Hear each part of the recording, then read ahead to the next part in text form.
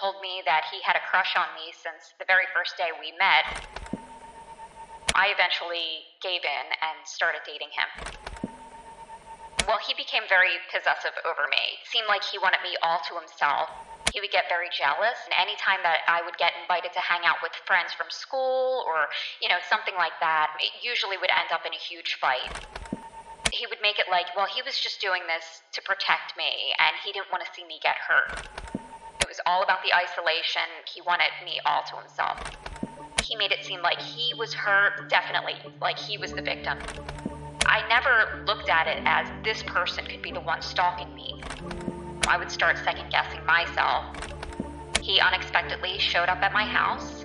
He then stood in front of me and asked me, "Can I strangle you?" I'm Bill Mitchell, and this is When Dating Hurts, a podcast dedicated to my daughter, Kristen, and all women taken from us before their time by the epidemic known as dating violence. I will speak with authorities in domestic violence, law enforcement professionals, families of victims and survivors, and actual survivors themselves. It is my honor to speak with Karen Widdoss. Karen is the survivor of a vicious and violent attack when she was a teen, an attack that nearly cost her her life. We will talk with her about all of this. It has become Karen's mission to give a voice to the survivors of violent crime by speaking out publicly about her experiences. We also want to talk about Karen's Law, which was signed into law by Pennsylvania Governor Tom Wolf.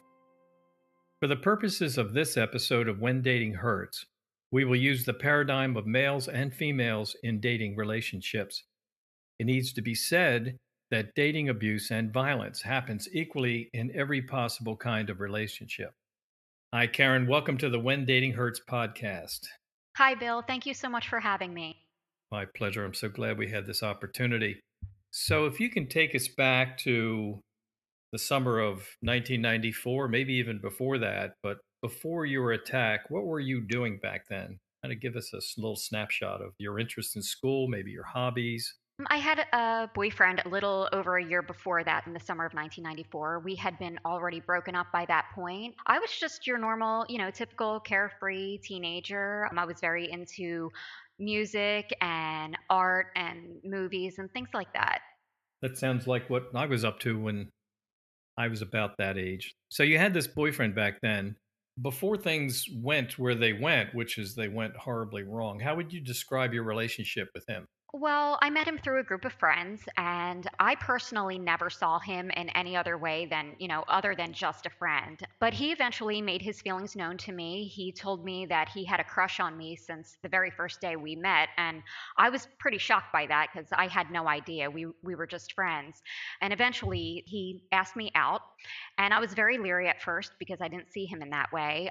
But he was very persistent, and he used to actually speak to a few girlfriends of mine when I wasn't around and ask them to speak to me on his behalf, trying to see if I would give him a chance or what have you. And I thought that maybe my friends saw something within him that I didn't.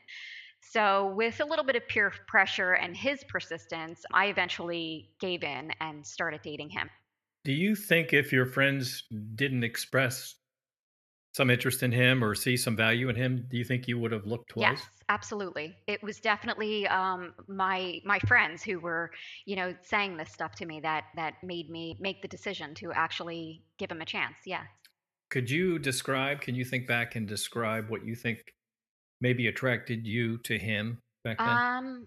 Well, like I said, it wasn't so much of an attraction. Like I said, I didn't see him in that way, but it was just more or less, maybe my friends saw something in him that I didn't. So. But eventually you must have seen something in him or you wouldn't date him for over a year. Yeah, right? well, yeah, eventually. But he was very he was very attentive to me. He would tell me things like, you're the most beautiful girl in the world. I love you always, just very, much like that. Always constantly telling me he loved me, and he always put me above everyone else. So now the dating period was how long before you maybe broke up with him? A little over a year. It was over a year. And during that time, would you say you saw what you would later come to understand as as warning signs of an unhealthy relationship or anything like that? Did you see things or Yes. Well, he became very possessive over me. It seemed like he wanted me all to himself. He would get very jealous. And anytime that I would get invited to hang out with friends from school or, something like that, it usually would end up in a huge fight. The arguments escalated over time, and that's eventually what resulted in our breakup. I realized that I needed to be a teenager. I needed to have friends of my own. And, I realized that it was the best if we just went our separate ways. so he was jealous of not just guys being around you, but even other Yes, girls, yes. He even went as far as to tell me that a few of my girlfriends actually made him sick. I do remember that. like physically sick. Yeah, like he just didn't like them, and this one makes me sick, and he would just say nasty things like that. And he would say things like, "This one's talking badly about you," and that one, And I didn't believe him at first, but he was very persistent with it, and he would make it like, well, he was just doing this to protect me, and he didn't want to see me get hurt, things like that. He was doing it as a public service. Exactly. That's the way he made it seem, yeah. So did he also try to turn you maybe on your own family members, maybe? Yeah, I know that quite a few times he would say something about my mom or something like that. Yeah. So he was pretty thorough. He really wanted to isolate you. It was all about him. Yes, it was. It was all about the isolation, very possessive over me, and like he wanted me all to himself. Yes. Now, besides that, which is bad enough, did he use abusive language or did he do other find other techniques to force you to try to do what he wanted to control you? No, actually, the possessiveness is the main thing. He was never physically violent with me at this time. Like I said, he would use things to manipulate me by elevating me, by saying, how beautiful I am, and constantly with the "I love you." Nobody could love you the way I do. Things like that. So on the other side of the other side of the coin, did your friends have an opinion about him? Did they kind of whisper in your ear and say, this is how we feel? Actually, no. The friendships kind of just ended. Oh, Because they I was, just they yeah, just stopped talking, so you didn't hear anything. exactly. Because I was spending all of my time with him. Did anybody ever reach out to you and say, Karen, we're kind of worried about you with this guy? My mom said that I was spending far too much time with him. My grandparents also, and I remember at one point even a school counselor took us both aside and in high school, and he met with both of us separately, and just expressed that we were spending too much time together. And deep down inside, I agreed. I knew, that we were, and I was entirely too young to be in a relationship like this. And yeah, so with all of that and my own feelings, plus, like I said, that I knew I needed to be a teenager again, I needed to have friends of my own. This was the buildup, and this was what eventually ended our relationship. So you broke the news to him that you wanted to break up, and how did he handle it at that time?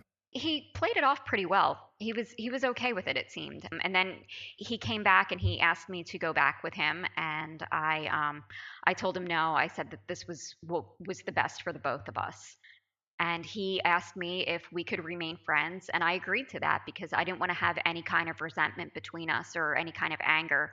So I agreed to, just remain friends with him, and we would just go on our separate ways. So that seemed to be okay for a while. Yes. Hmm. Now, how long were you broken up before you came back together, or did you come back together? Oh no, we never went back together again. No, like I said, we just we remained on a friendly kind of basis. Every so often he would call and, see how I was doing or things like that. No, we never got back together again after our breakup. He did not live close by you, right? It was about a 45-minute walk from his house to mine. But you went to the same school, right? Hmm. Yeah, our Okay. school Okay. kind of was in the middle of where I lived and where he lived. So you had been broken up, and he makes phone calls to you, Hmm. and he does his best to keep in touch. Yeah. Okay. So I guess then I have to ask you, then what happened after the phone calls were not enough for him? Well, throughout that year, I started receiving a series of hang up calls. This was before the time that everyone had a cell phone and, you have caller ID. So there was no way of knowing who was actually making these calls. So my mother and I thought that it may have been a telemarketer or one of those robocall things, or, even just a kid playing around. But eventually these hang up calls had gotten so out of control that they were coming in at all different times, and it started to feel like they were intentional. And we thought, but who could this be? And better yet, why? And there was no reason for me to think that it was him, that it was my ex boyfriend, because it just didn't make sense. Why would somebody be doing this? And plus, not only that, we agreed to remain friends, and I was still talking to him every so often. But once these calls started to begin to feel intentional, I started getting like this gut instinct that maybe it could be him, but there was no way to prove it. I wasn't sure, but I even confronted him about these phone calls. And anytime that I would ask him about it, he would simply, just play it off and kind of twist things around and make it like I was wrong for even accusing him of doing something like that. Like he made it seem like he was hurt or he was offended that I would even think something like that of him. He was So a victim. yes, definitely. Yes. Like he was the victim. So I started to second guess myself, and I started feeling guilty for even, thinking something like that of him.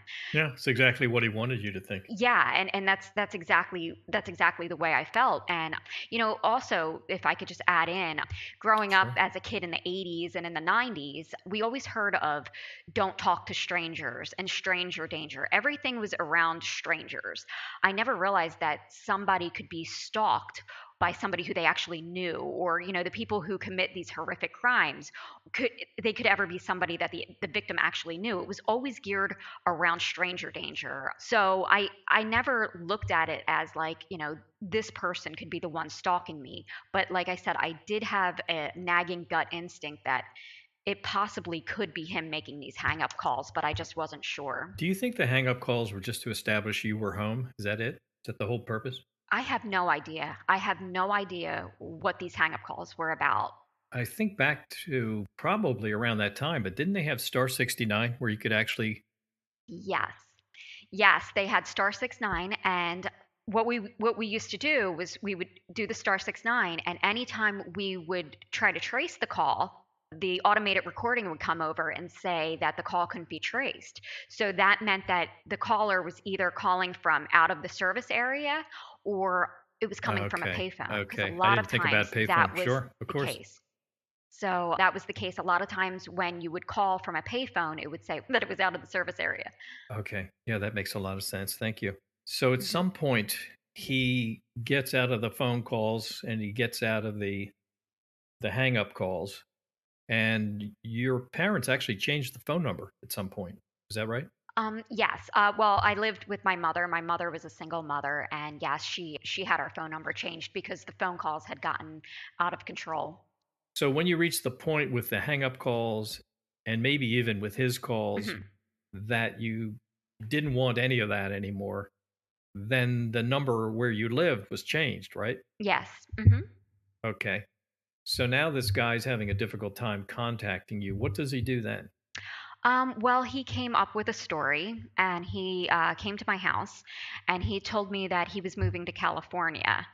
And as soon as he said that, I didn't believe him. It was just too far fetched for where he was in life. I don't even think he had a job at the time. And he said he was moving to California, though. And Now at this time you're living in the Philadelphia area. Would that be yes, fair? we were living in Okay, so Philadelphia. that's Yeah. a pretty extreme move, obviously. Okay. Yes, absolutely. So he said that he was moving to California, and at the time that I dated him, I I loved the whole California scene. I was very into Marilyn Monroe and things like that. So it's just kind of odd that he picked California of all places. Do And you think that was in part hoping you might say, "Wow, California, let's yeah, go"? yeah, I Oh, think that was intentional. Yes, I okay, all right, definitely do. okay. And so I told him, I said, I even told him that I didn't believe him that he was going, but he was very persistent in that and saying, "Oh yes, I'm going," and that was it. So he left and he supposedly moved to California. But he didn't. No. Okay, so he doesn't go, and he goes back to his 45-minute walk away from your house. Hmm. Then how much time passes, and what happens next? Well, a few months passed after that, and I received another letter from him saying that he was back from California, just visiting, and it went into great detail telling me about when he was there. He met a girl named Karen, the same exact name as me. He actually Hmm. gave a description of this girl. She supposedly was the same height, the same weight as me. He said that he proposed to her on a beach in California Hmm. and she cried, and he just went into great detail about everything. He said that he met her in a market. She was the cashier. He it was just so detailed. And then at the end he said that he was going to be a daddy because she was pregnant. And Hmm. that's how he pretty much ended the letter. And he just basically said, he would like to come visit and keep in touch. Well, I found out from a mutual friend that he never went to California, that he was here the entire time. And I actually saw him the one time when I was on a bus, and there he was. So I knew he didn't go to California. So to receive this letter from him stating that he was in California was after I already had my doubts that he was never going in the first place. Right. So does he write you another letter? Does he swing by your place and say Well, hi? What does he do? he confessed after that. He confessed that he never went to California. And he told me that the only reason why he told me all of this was to try to help him get over me. And he said that a year and a half after our breakup, he said that he was still in love with me. And I was completely shocked. I had no idea whatsoever that he still had feelings for me. It was a complete shock. And but he apologized for it. He wanted to try to move on from that. He wanted to move on with his life at this point. Yes. So supposedly, right? Supposedly, yes. Okay. So the next time you have any contact with him, then what happens? So he came by and he apologized for the letter, saying that he didn't mean it, that it was a lie, and he was just using that lie to try to get over me because he still was in love with me after all this time. So basically, he comes by and he says something to the effect of, I was trying to help myself get over you, and I then created this other person and I sent this to you. But in effect, this was a bad idea. I blew it, right? Yes, exactly. Yep. So I apologize for this failed attempt at making myself feel better about losing you. Would that be Yes. fair? That's definitely fair. Yes.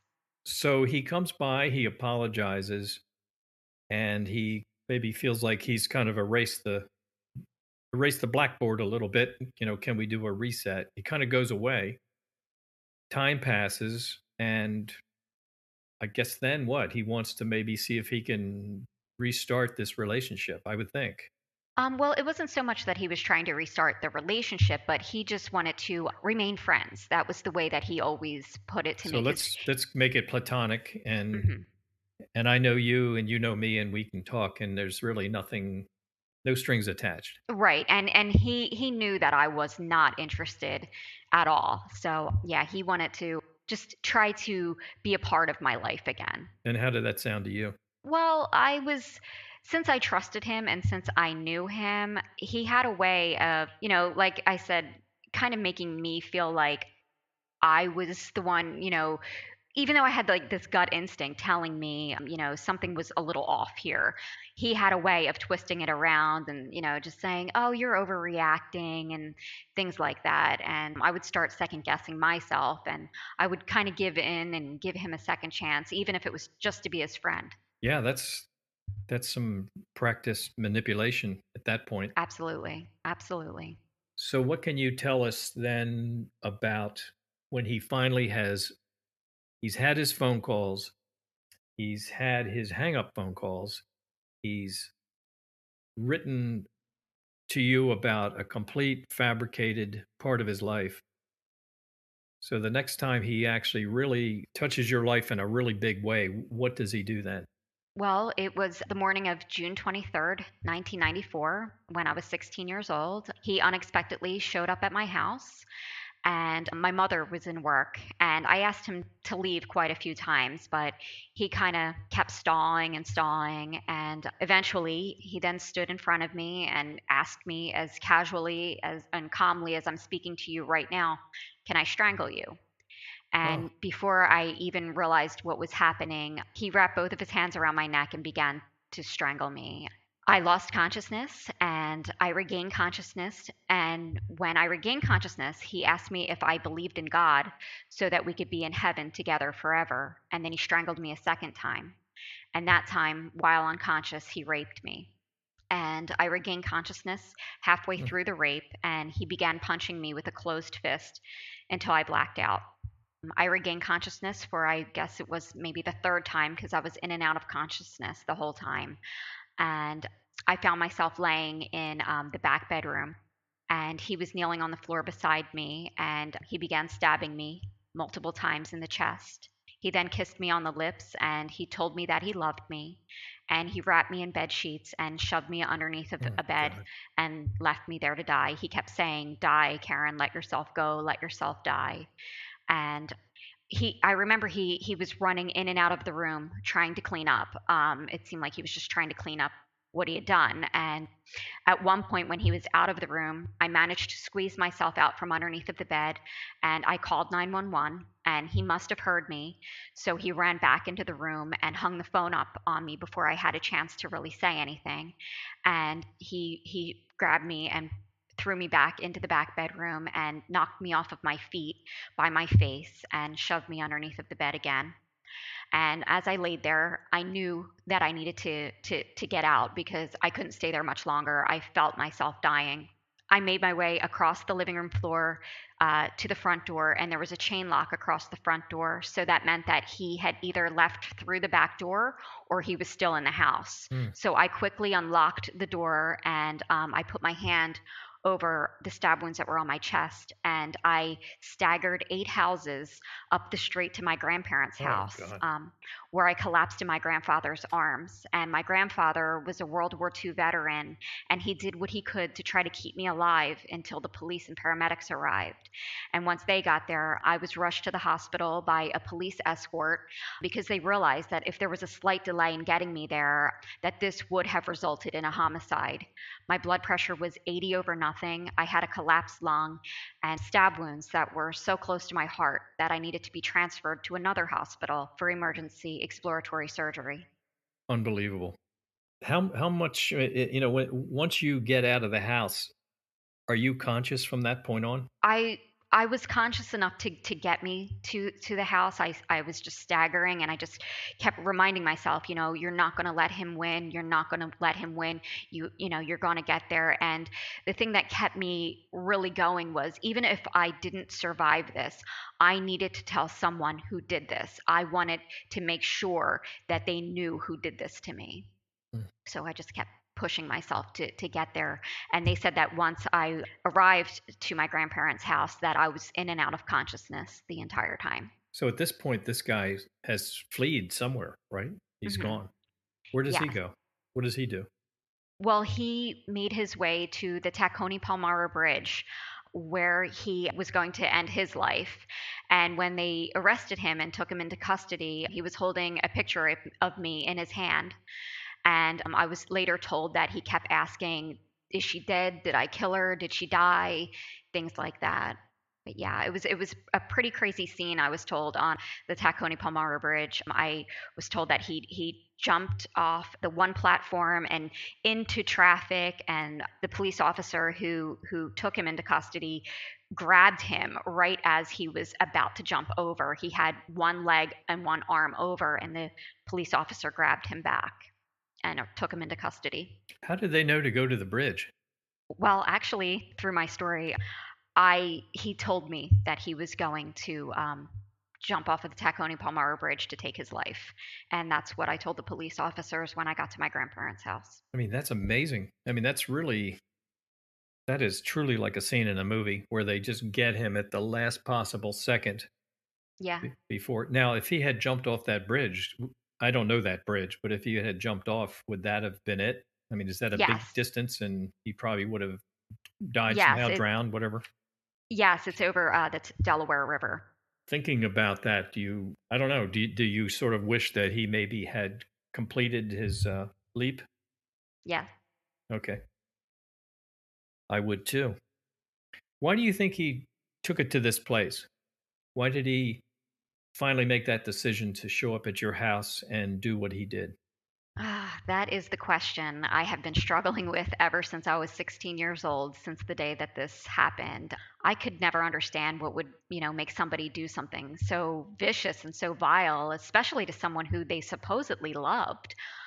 I don't know. Perhaps it's out of total desperation due to the fact that he lost all control over me. I don't know. I could never understand, the mind that's capable of doing such horrible things. I'll never understand. The guess would be if I can't have you, nobody can. Yeah, yeah. Seems that way. Seems like it does go there, doesn't Yeah, it? it does. My daughter was murdered in 2005 by her ex boyfriend. And no, time doesn't heal all wounds. Since those dark days, I have given over 100 speeches and interviews. To be able to dispense such life saving information, I needed to do a lot of research. Now it's all in one place.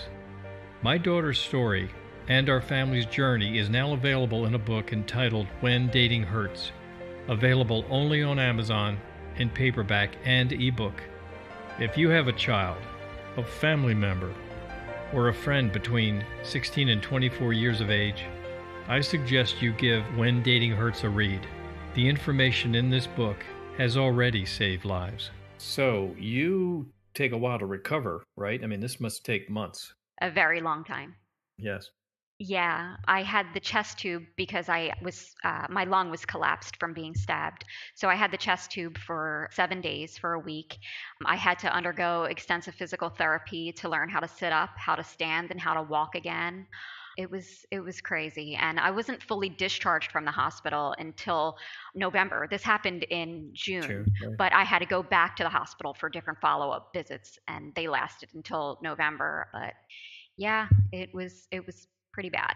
So, this really puts a big twist into your high school career, right? Absolutely, yes. Were you able to return to school even that next year? No. So, you missed all that year too. Yes. And that would have been what year for you in school? Is that junior, senior? What is Junior year. junior? Junior year, yeah.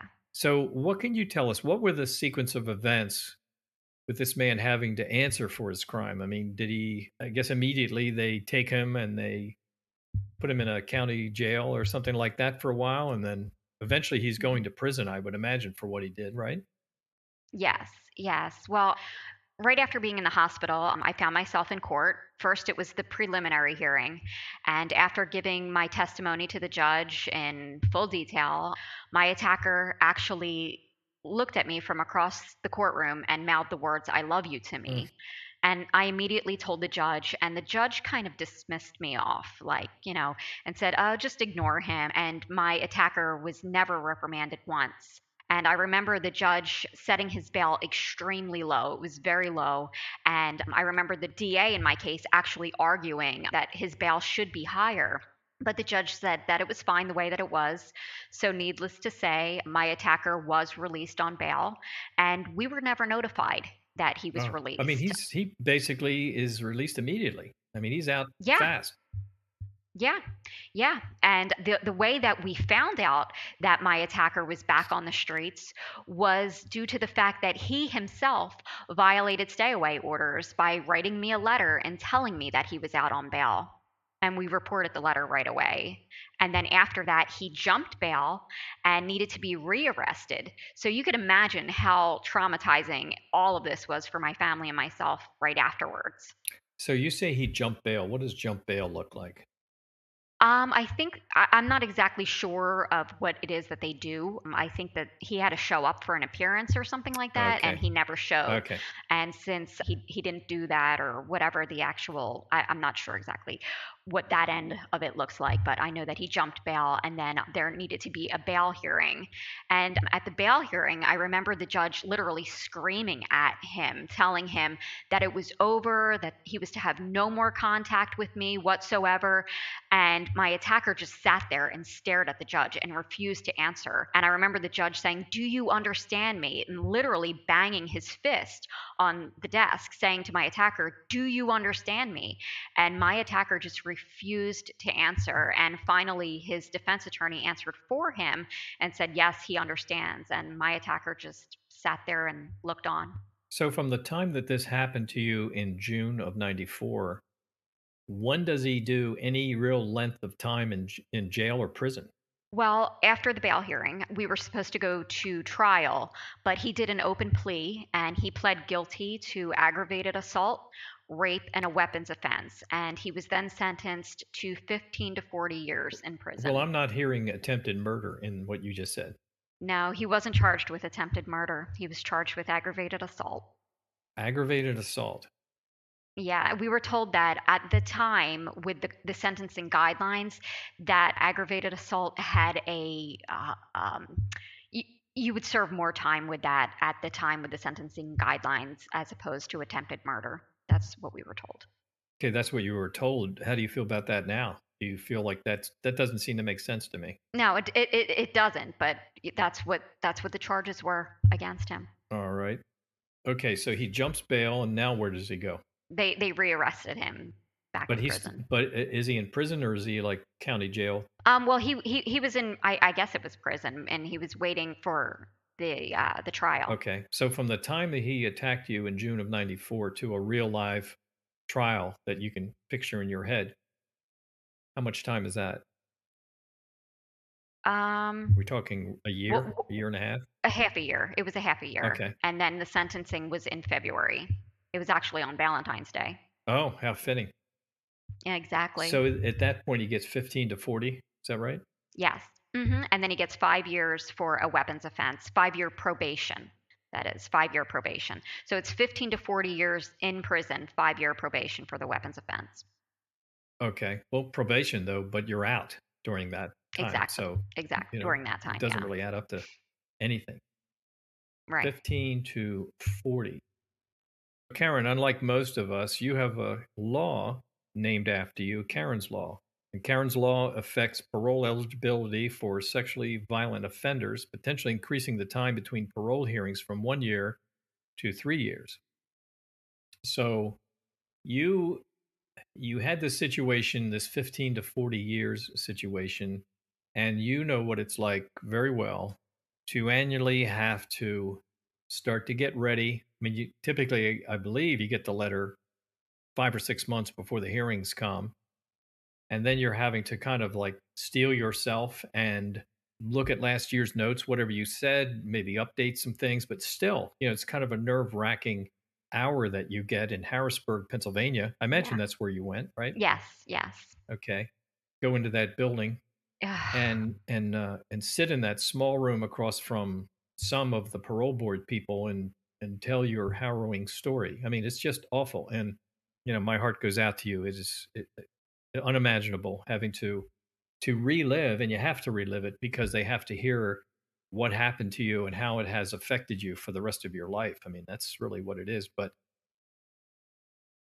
The first parole testimony, we weren't able to actually go and meet with the parole board back then in 2009. We could just hand in written statements. So a lot has changed in our system since then. So thankfully, we are actually able to go now and meet with the parole board members because back then, like I said, it was just a matter of statements and you kind of had to send it in and cross your fingers and hope for the hope they best. read it, right? Yeah, exactly. Exactly. Now, in those days, could it have been a videotape or a audio tape, or was it just No, strictly it words was on paper? It was strictly words on paper back in 2009. Yes, Okay, strictly words on paper. but you're absolutely right. It has changed since that time. Thank God. That was such Yes, an important thing to be able yes. to show up. hmm So you were dealing with this annual trauma, having to relive every last part of this, to sit there and write it a little stronger every year, whatever you had to do, and hoping that sending that in, they would read it and that they would come to the right choice and Hmm. keep this guy behind bars. Right. So at some point, was it your idea to change this annual setup to something that was longer than that? Well, let me just give you a little bit of a background on how this all got started. Sure. So, my attacker would come up for parole, and the board would see him as a high risk or a danger to myself and even society as a whole. And, they would not only deny him parole, but they would also order him to serve his maximum sentence, meaning that they never wanted to review him again. However, Pennsylvania inmates were able to reapply for parole every single year, regardless of what the parole board ordered. So Yes. this became very confusing, as you can imagine. The parole board would say one thing, but yet he could do another. It seemed like it was like a systematic cycle of abuse. It seemed like this was the way for inmates in certain situations to torment and harass their victims, but legally from behind bars, because essentially the inmates were the ones calling the shots. It was, Yeah, I mean, who's in control here? Because I'm right. so used to the parole board having the final say. Hmm. I guess Yes. unless a governor steps in, that's about the only higher court, so to speak. Yeah, yeah, and it was like the inmates had the authority over the parole board's decision. So So, you actually had parole boards that said, "Forget about this yeah, stuff. This guy ought to do the 40 for what he put you through," exactly. practically Yes. killing you, you know? Exactly. Yeah, and like I said, they saw him as, since I guess maybe because it was a stalking case, they saw him as a danger to myself, and they saw him as, a threat to society. And, who knows what he's been doing while incarcerated, why the parole board would come to the decision to make him serve his maximum sentence. But like I said, they would order him to serve his maximum sentence, and this overwhelming like release, this weight would be lifted from my family and my shoulders, and we would just feel like so grateful that yes, he was denied, but at the same time, we don't ever have to go back and testify against him again. It's over. But then just shortly after that, he applied for parole on his own, forcing me to have to go back and relive this nightmare over and over and over again. So that's ultimately how I decided to meet with my senator. So you have a parole board that's saying, "Look, let's stop this. Let's just make it the full 40. Look what this man has done. He is a danger." And on the other hand, you have this guy in prison who, whenever he wants to be seen by the parole board, they have to do it. Exactly. Exactly. And so when he plays his card, they have to come along, and then that kind of makes you feel it's your responsibility to also have to go through this one way or another. You know, you Yep. have to sit and write something, or you know you have to participate because you know what this man is absolutely capable of. I mean, you're still literally and emotionally scarred by what this guy did. Yes, absolutely. Yes. So then, was it your idea then to kind of change the rules here? Well, my husband actually mentioned it. He said that it seemed like there was kind of like a loophole or a contradiction in our system because, the parole board's final decision, it seemed like the inmates had authority over that. So my mother actually suggested to meet with our local state senator, and that's John Sabatina. And so we did. And I told him my story and everything that we were going through. Now, And what year would that be, Karen? When that did was you actually sit down with him and meet? that was 2017. Okay, not long ago. Okay. Yeah, that was yeah, it was I was going through the whole parole thing again, and just it was too much, and I knew something needed to be done because it wasn't only, me that was going through this. This was happening to thousands of survivors. They would be told that the parole board didn't want to review the inmate in their cases, and just for the inmates to just be able to apply for parole on their own regardless of what the parole board ordered. And this was happening to thousands of survivors across the Commonwealth, and it was just so unjust. So I met with my senator, and he agreed that something needed to be done. So in January of 2018, he introduced legislation inspired by my story called Karen's Law. From there, I was invited to speak and share my story at rallies at the Capitol, to Mm. speak on behalf of the bill in hopes that we could actually remedy some of the revictimization that survivors like myself in these situations were actually facing. And I mean, for me, just to know that my story has inspired such change in our law that's helping other survivors, and just being able to turn something so horrific into something so positive that could help others, that it just means everything to me. That's just an amazing thing because I can see where where a lot of people wouldn't even think to do this, and if they thought to do it, they wouldn't be successful at it anyway. So you had the great idea. You got the right sounds like you got the right guy to help run the ball with you, and so you're trying to push this in 2018. When does it finally become law? Is that later that year? Um, no, it took a while. It was 3 years of just constantly pushing for this, and speaking on behalf of myself and other crime victims to educate people and to let them know exactly what the parole system is like for the crime victims. And it just took a lot of that, a lot of pushing for it. And then finally, on November 25th, it was the day before Thanksgiving of Hmm, 2020. It was signed into law by Pennsylvania Governor Tom Wolf. amazing. I mean, that's a champagne moment, right? That's pretty. Oh my gosh, it felt like I won the lottery. I was so happy, but not only just, happy for myself. I was happy for the thousands of survivors that, this bill or this law now that this law is going to be helping, and not to mention the thousands more in the future. Yeah, it's absolutely fabulous, I Oh mean, yeah. I've thanked you before. You and I have spoken before this, but I've thanked you before, and let me just thank you Yeah. right here again. Oh my gosh. You're going to make No, me well, cry. me too. It's beyond my pleasure. And I realize that I'm incredibly fortunate to be here, and if I can help uh, uh, other survivors in any way that I can, it means literally the world to me. So thank you, Bill. You're absolutely welcome. Thank you. So you have been honored with the Medal of Courage presented by the Congressional Medal of Honor Society, Military Order of the Purple Heart. And in 2019, you were honored with the Judge Toby Lynn Dickman Award presented by Women's Center of Montgomery County. I love those people there, by the way. Me too. They're the Oh, best. I love them. here you're out there doing your thing, doing what you know you have to do, and then now you have to build a trophy case or something. You have to. Jeez. That's great. Well, Good not for you. quite, Good for but you.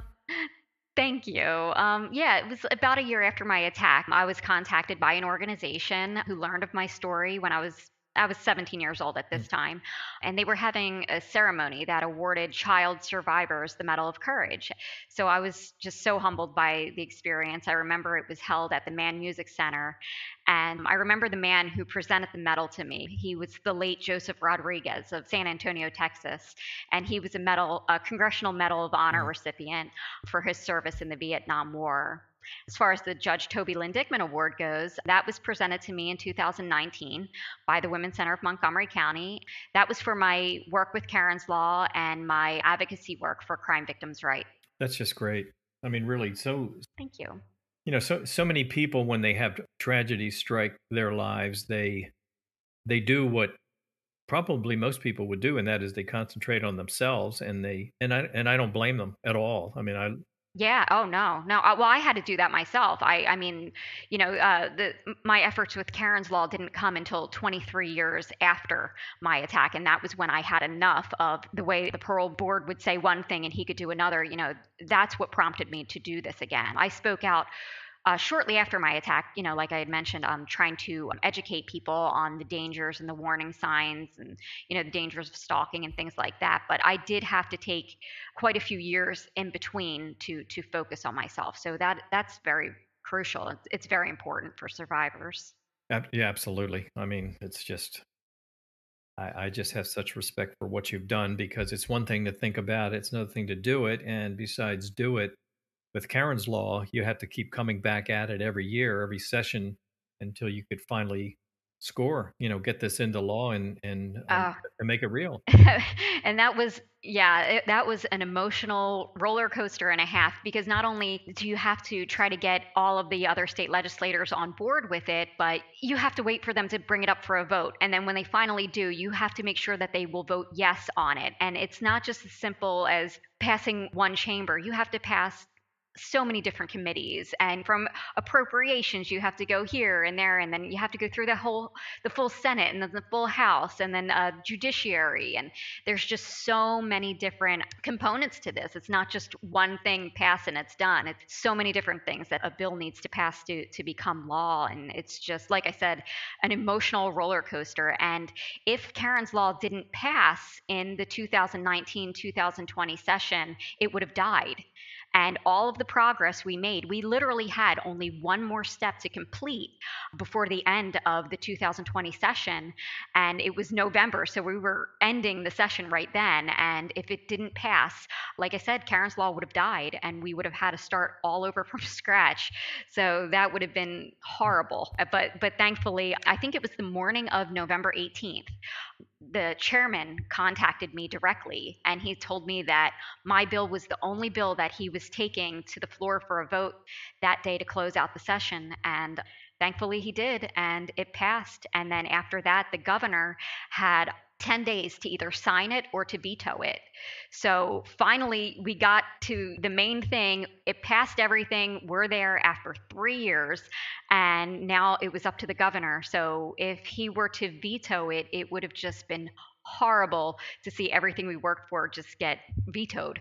But that's when, on November 25th of 2020, the sponsoring senator, John Sabatina, he contacted me and he told me that the governor signed it into law, and the rest is Yeah, history. that's great. And it's tricky because it has a way of keeping these guys, men and women who are in prison, keeping them there longer at Mhm. a time when you have a lot of people trying to dial down prison overcrowding, and it's expensive to house these Yes, people, and all of that. So they're trying to yes. get them out, and here you have a law that's trying to keep them in. So that was an uphill climb for you. Yeah, it was hard, but it also, it's very modest because it doesn't take the rights of the offenders, like, it doesn't take the rights away of the offenders. I mean, they could still apply, but it just extends the application time period from every 1 year to every 3 years.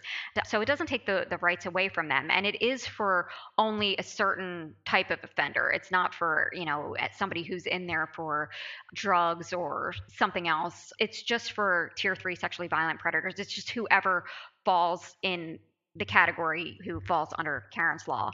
But at the same time, it's like, I don't know. It was presented to me like it could free up the parole board's time to actually meet with people who were nonviolent offenders, to see those people who are ready to re-enter society. Because in my case, my attacker, the parole board saw him as such a high risk, and they didn't want to review him ever again.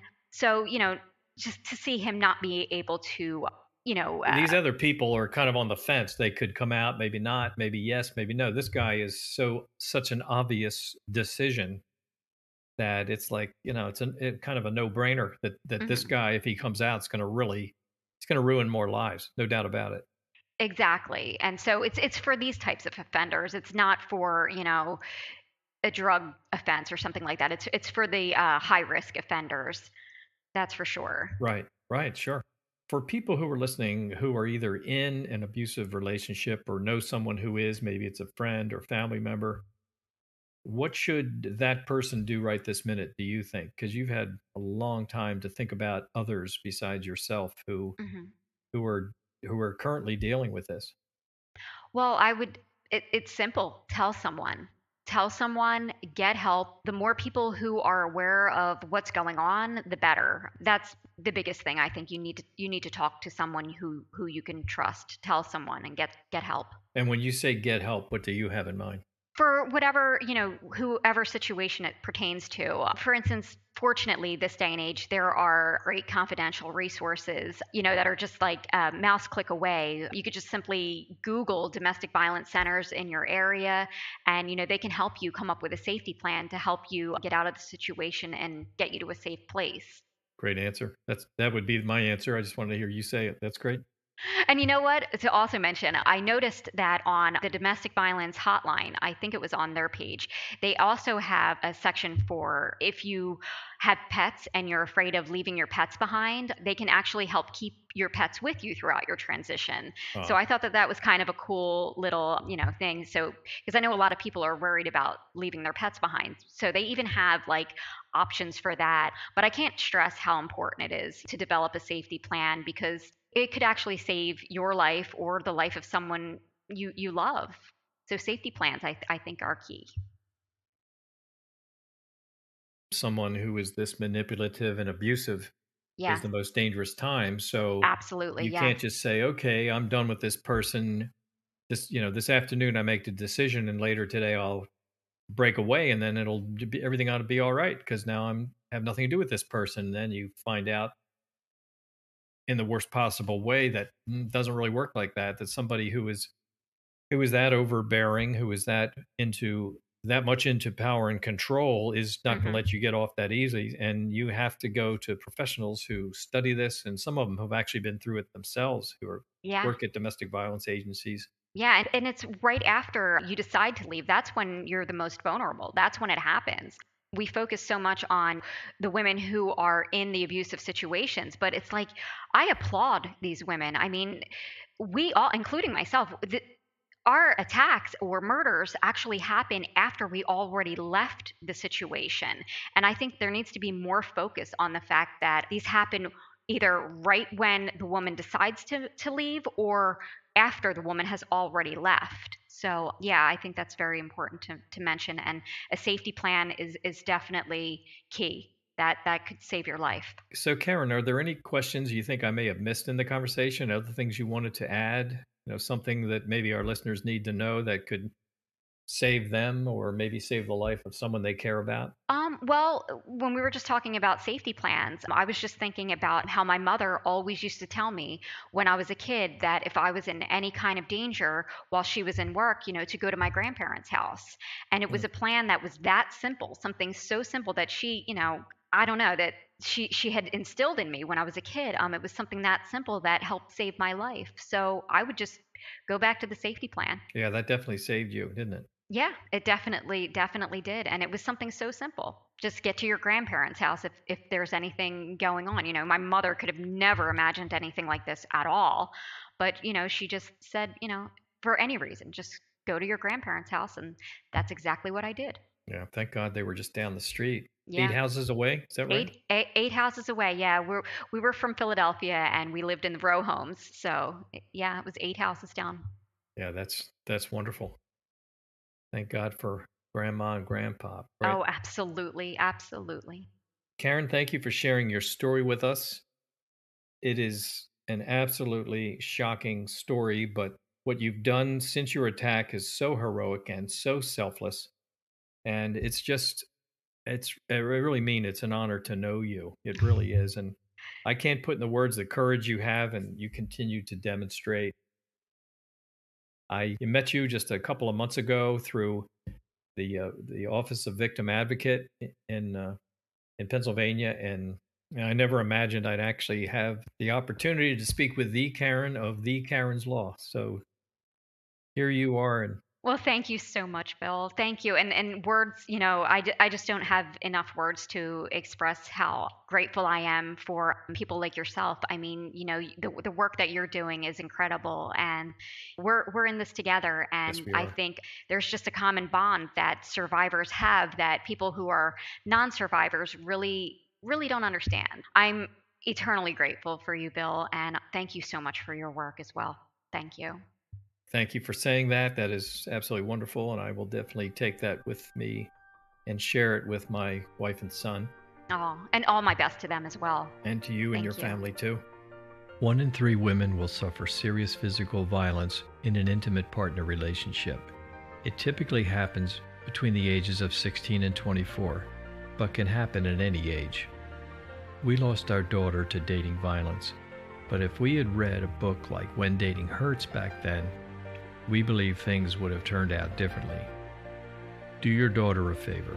Do your family a favor. Dating violence is real. Believe me, I know. Read When Dating Hurts. then pass a copy to someone who needs to see it. When it comes to something as insidious as dating violence, there are no do-overs.